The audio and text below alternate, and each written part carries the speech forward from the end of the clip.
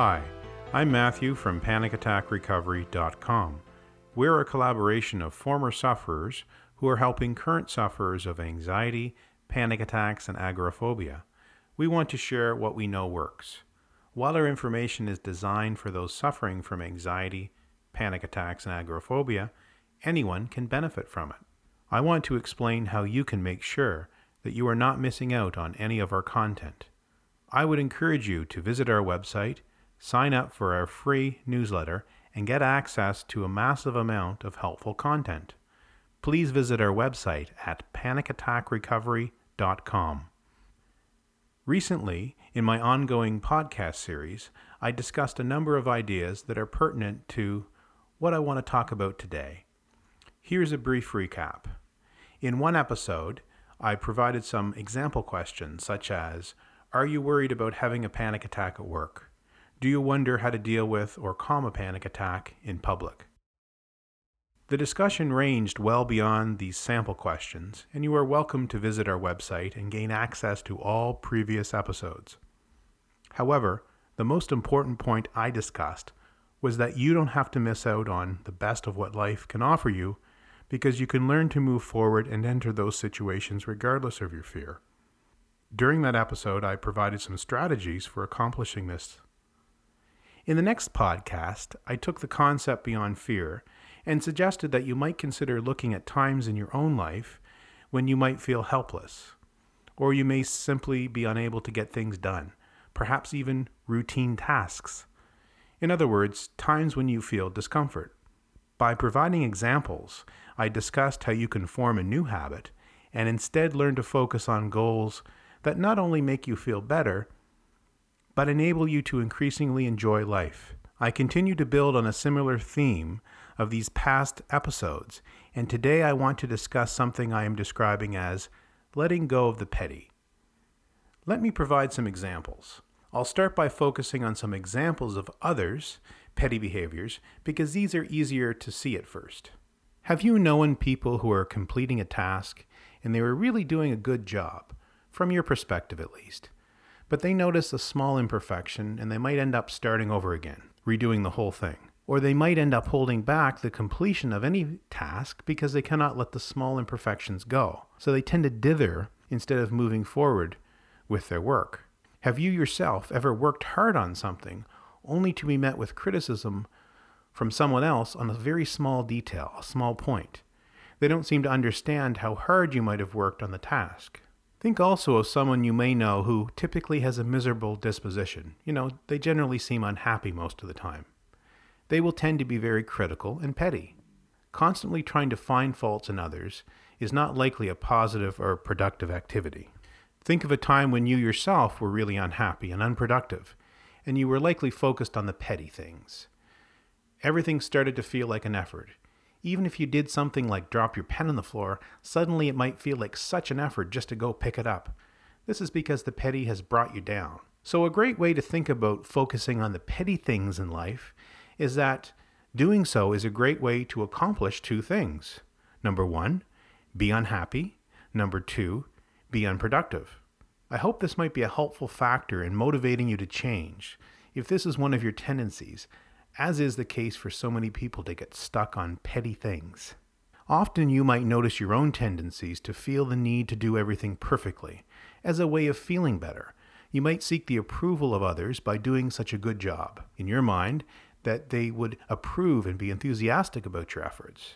Now, Dr. David Burns, in his book, When Panic Attacks, discusses these tendencies as performance perfectionism, perceived perfectionism, and approval addiction. Why this is so important to understand is that how detrimental these behaviors can be for the individual who is exercising perfectionism. It is true that there may be times when everyone around you is very impressed by what you've done.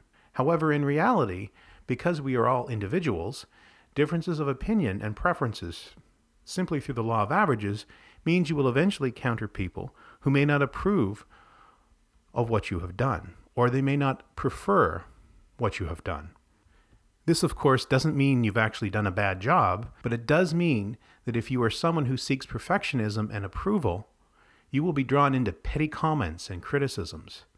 It has to work this way because if you think about it, if you are seeking the approval of others and suddenly you are encountering someone who doesn't approve, this will lead to stress and frustration. Yet another problem is that most people don't realize when they themselves are focused on the petty things, but as I mentioned earlier, they notice when others are doing it. So the natural question is, what exactly do you do if you find yourself overly focused on the petty things and reaching for perfectionism and the approval of others? Well, the next time you're doing something, just examine whether you've done an adequate job as opposed to being perfect. Just start by trying that. If it's not perfect, but it's good enough, then in many cases this is often the standard, at least as far as routine tasks are concerned. Yet, someone who has perfectionistic tendencies, they cannot stop doing this easily. So it takes practice over time to catch yourself. But trust me, I think it's worth it. It can be very freeing once you step past perfectionism and tasks that do not require that. Now, I'm not saying to lower your standards entirely, and I know that some people given this suggestion will feel very uncomfortable. There are some tasks that actually require you to do a very good job, but other things that don't require the same standard. You will need to take an inventory of your life and see what fits into each category. Regardless, the process starts with the realization that there's a time and place for doing a good job, but absolute perfectionism is a concept, not an objective reality. Moreover, we tend to aim for perfection where it's totally unnecessary. If we did less, we could be much freer and happier. Again, take a moment to reflect on this comment. There's a time and place for doing a good job, but absolute perfectionism is a myth, and most people aim for perfectionism where it's totally unnecessary. I would suggest that the most helpful strategy is to learn to move away from fearing disapproval and instead better preparing to look at the types of criticisms that are naturally going to arise in life. In other words, you simply anticipate some general criticisms ahead of time and you have a response ready that you feel would be adequate to the insult. Let's say that someone criticizes your work as being a little dull, but overall you know that your work is well received by people who benefit from your products. You could actually disarm the insult by thanking the person for sharing their opinion and feedback, if you feel the need to do so, and indicating that you will think about their comments.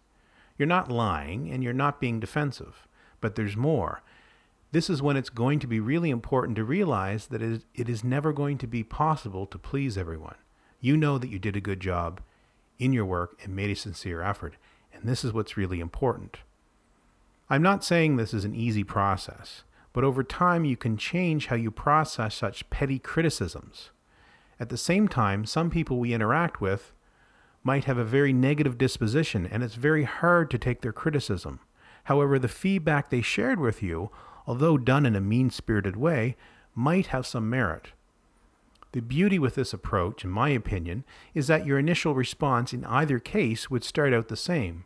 Again, you could actually disarm the insult by thanking the person for sharing their opinion and feedback, if you feel the need to do so, and then indicating that you will think about it. In this case, maybe you decide to tweak your work, maybe you don't. However, the difference is that you are now processing things through the lens of doing what you feel is the best to do with the feedback, based on the feedback and thinking about it. But this decision is not based on pleasing others, but rather, again, reflecting on whether you think the criticism warrants a change. I would like to motivate you with the work of a psychologist, Mihaly Csikszentmihalyi. For many years, he has discussed and popularized the term flow.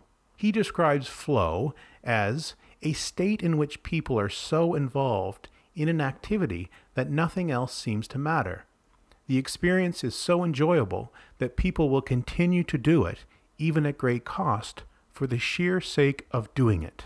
If you therefore think about a state of flow, this is not a state of stress and anxiety. This is a state of doing what you really enjoy.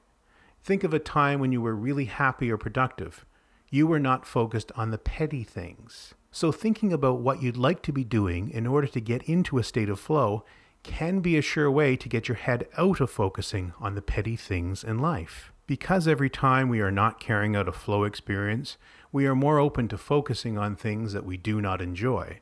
In other words, negative thoughts, feelings, discomfort, and things that are quite petty become our focus instead.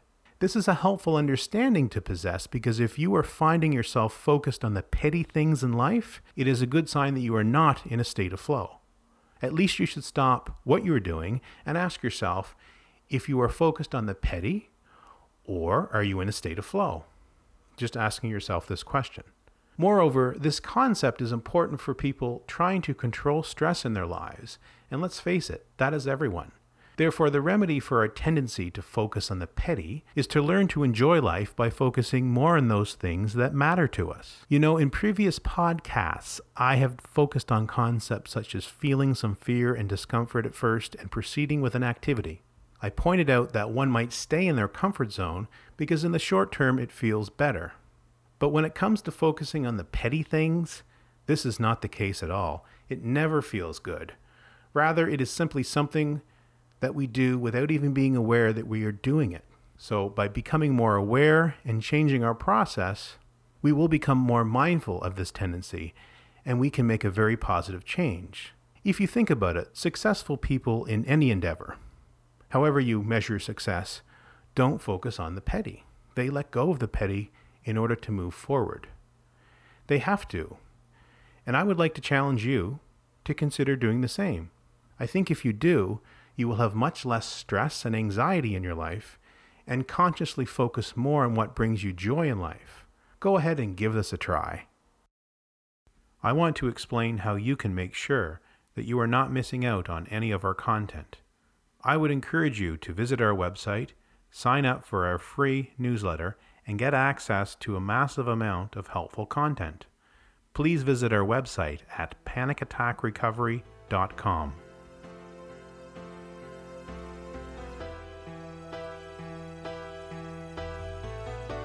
All information presented in these podcasts is provided for educational and informational purposes only. It is not intended to be a substitute for a psychologist, psychiatrist, or other healthcare provider's consultation. Please consult a psychologist, psychiatrist, or appropriate healthcare provider about the applicability of any opinions or recommendations with respect to your own panic attacks, anxiety or agoraphobia, or any other symptom or condition.